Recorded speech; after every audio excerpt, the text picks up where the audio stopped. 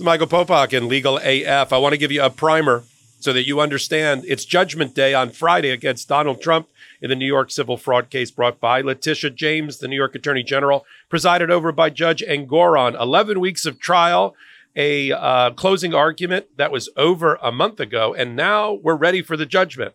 We thought it was coming a couple of weeks ago. I want to tell you why I believe it's going to be over $500 million, what that means for Donald Trump's financial empire, his ability to pay that, and the $83.5 million judgment that's already been rendered against him, verdict, in the E. Jean Carroll defamation, punitive damage, civil rape case.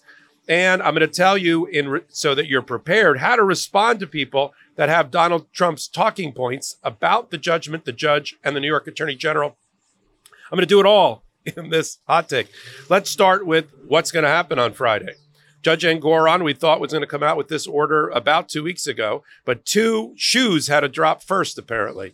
He wanted the report from the Monitor, who he had put in place, former federal judge Barbara Jones, and her reporting about whether the Trump organization's been on its best behavior over the last 14 months or not, or whether they're still violating and committing fraud with lack of controls and other issues about transfers that would indicate that they have not learned their lesson. He got that report already, and it was a low C at best, almost a failing grade for Donald Trump's organization, that they're still, even in spite of this lawsuit, are still potentially committing fraud and don't have proper lack of controls or people in place to catch such fraud. That is going to weigh heavily on the mind of the judge as he enters his ruling. That's one. Secondly, there's been reporting, and the judge is trying to get to the bottom of it, as to whether Alan Weisselberg, who is a co-conspirator defendant with Donald Trump in the fraud case, committed perjury, lied under oath, which is a crime, and whether the lawyers allowed him to lie under oath during his testimony. You'll recall, or I'll tell you straight here, that when Alan Weisselberg, the disgraced felon of a chief financial officer for Donald Trump, took the stand, if it was a fact that would have hurt Donald Trump, he conveniently forgot it and had amnesia. If it was a fact that helped Donald Trump, he conveniently remembered it. Now we know why. Look, prosecutors have been questioning Alan Weisselberg's ability to tell the truth for a long time, dating back to Stormy Daniels, when the federal prosecutors were investigating Michael Cohen and Donald Trump at that time. So it's no surprise that there's reporting that the Manhattan District Attorney's Office, which is the criminal prosecutors in New York, are looking at whether and to charge Alan Weisselberg with perjury, which would be another crime. He's already gone to jail once, got convicted of tax fraud. This would be his second two-time loser. He'd go to jail for a longer period of time unless he's cooperating. This is another data point for Judge Engoron. Let's talk about what this case and the judgment will be about. First of all, it's going to be about fraud, and that's all it's about. The judge already ruled on summary judgment before the start of the trial in October that there was, the New York Attorney General made out her proof and had already proved as a matter of law that the Trump organization, Donald Trump and others, for at least a 5-year period, committed persistent fraud in the operation of their business. That's a summary judgment finding. The only thing left is the last 6 counts, all about fraud. The big difference is those counts go to materiality and whether there is reliance. So, having already proved persistent fraud once, the question is now, having heard for weeks of testimony and evidence, whether this judge, who's the trier of fact without a jury, is going to find 6 more counts of fraud in financial records, fraud in business records, fraud in financial statements, fraud in insurance practice, and conspiracies around those things against Donald Trump, Eric Trump, Don Jr., and the rest. So that's what the case is about. Based on the evidence, there's no doubt in my mind that the judge is going to find at least 4 or 5 more counts of fraud to have been proven. So we have that. Now we get to the amount of the judgment. The amount of the judgment has been reported that the New York Attorney General is seeking $370 million worth of what's called disgorgement. These are not damages. These are the amount of ill-gotten gains that were earned by Donald Trump and his organization in committing fraud, right? Having an unlevel playing field. This is money that it's ripped away from them as ill-gotten gains. We call that disgorgement. That's separate from damages. during the 5 or 6 year period that's at issue. If they disgorge the full $370 million, he also owes prejudgment interest, which in New York is 9% compounded year after year, meaning this judgment could exceed $550 to $570 million. That's money that Donald Trump's got to come up with. And even if he tries to appeal, he's going to have to post a bond of several $100 million, plus pay the $83.5 million judgment for E. Jean Carroll. That's a lot of cash. Hold that point. We'll go into where he gets that cash from, if he can, next. Do you ever feel like money is just flying out of your account and you have no idea where it's going? Well, I certainly do.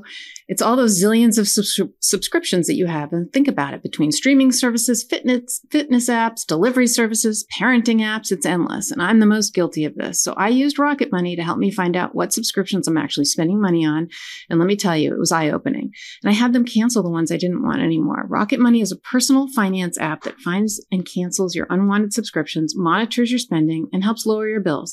I can see all my subscriptions in one place, and if I see something I don't want, I can cancel it with a tap. I never have to get on the phone with customer service, thank goodness.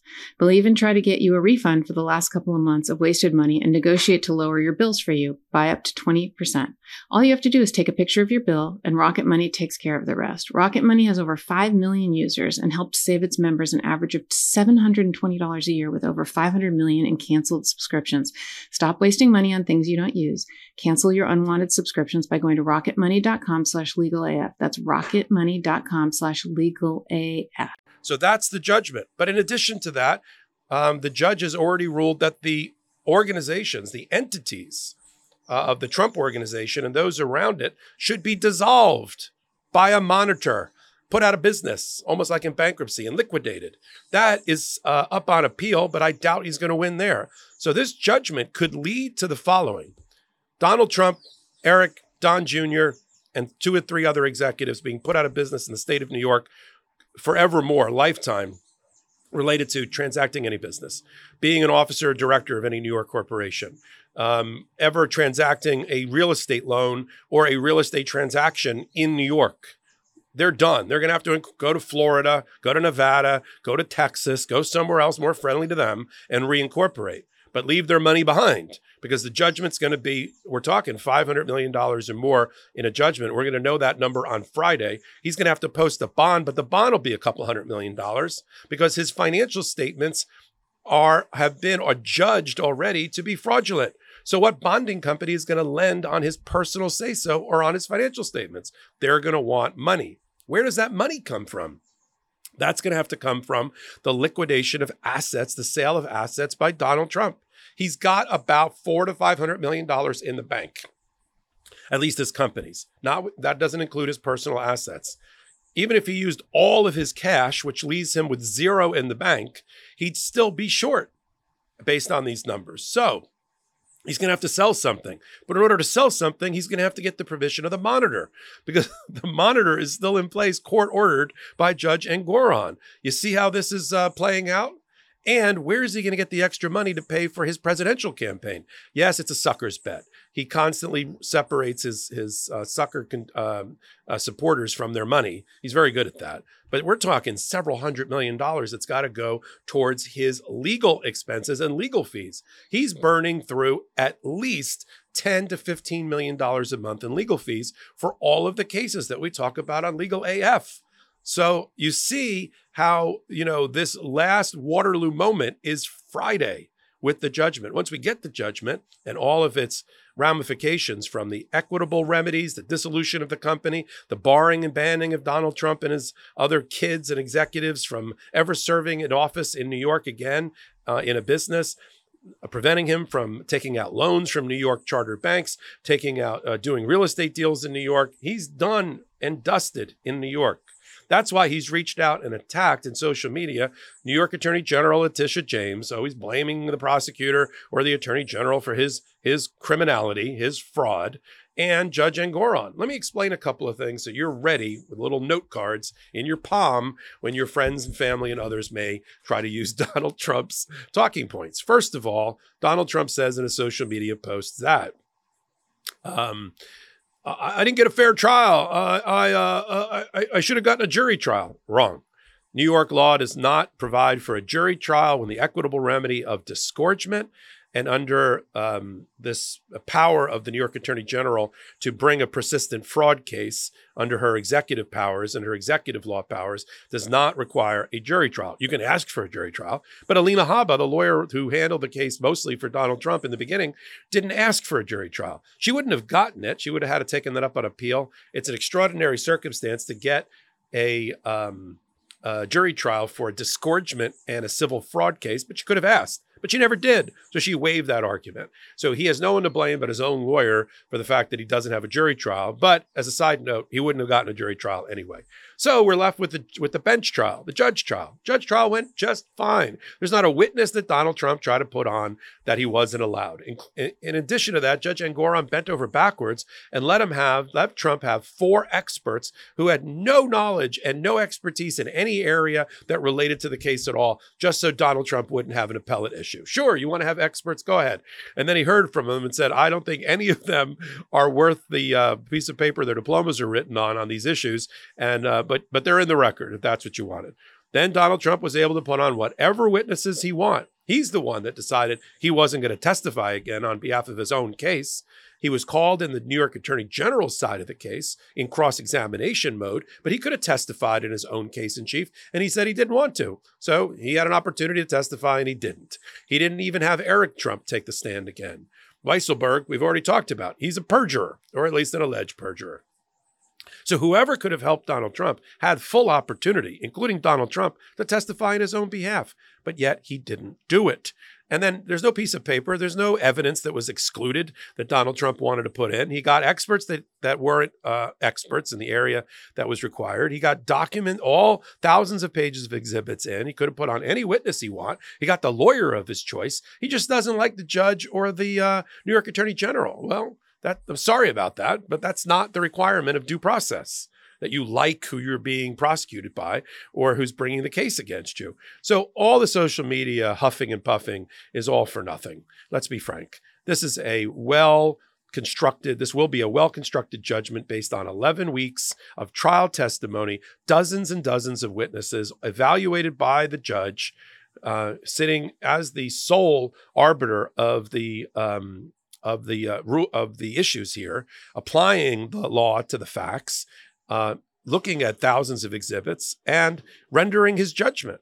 We're going to follow what happens this week. It's just a pivotal week, as I've said in another hot take, for Donald Trump. You've got, for instance, Monday he appeared in Florida and faced Judge Cannon for the first time since he appointed her. He's got on Thursday, we've got a jury trial being set in the Stormy Daniels case in New York. We've got McAfee, the judge in Georgia, deciding whether the indictment is going to be dismissed in Georgia or not. And we got Judge Merchan deciding whether the Stormy Daniels case is going to be dismissed or not. So it's a big week for Donald Trump and for justice. We'll follow it here on Legal AF, only on the MeidasTouch Network and on hot takes just like this one. So until my next hot take, until my next Legal AF, this is Michael Popak reporting. Love this video? Make sure you stay up to date on the latest breaking news and all things Midas by signing up to the MeidasTouch newsletter at MeidasTouch.com/newsletter.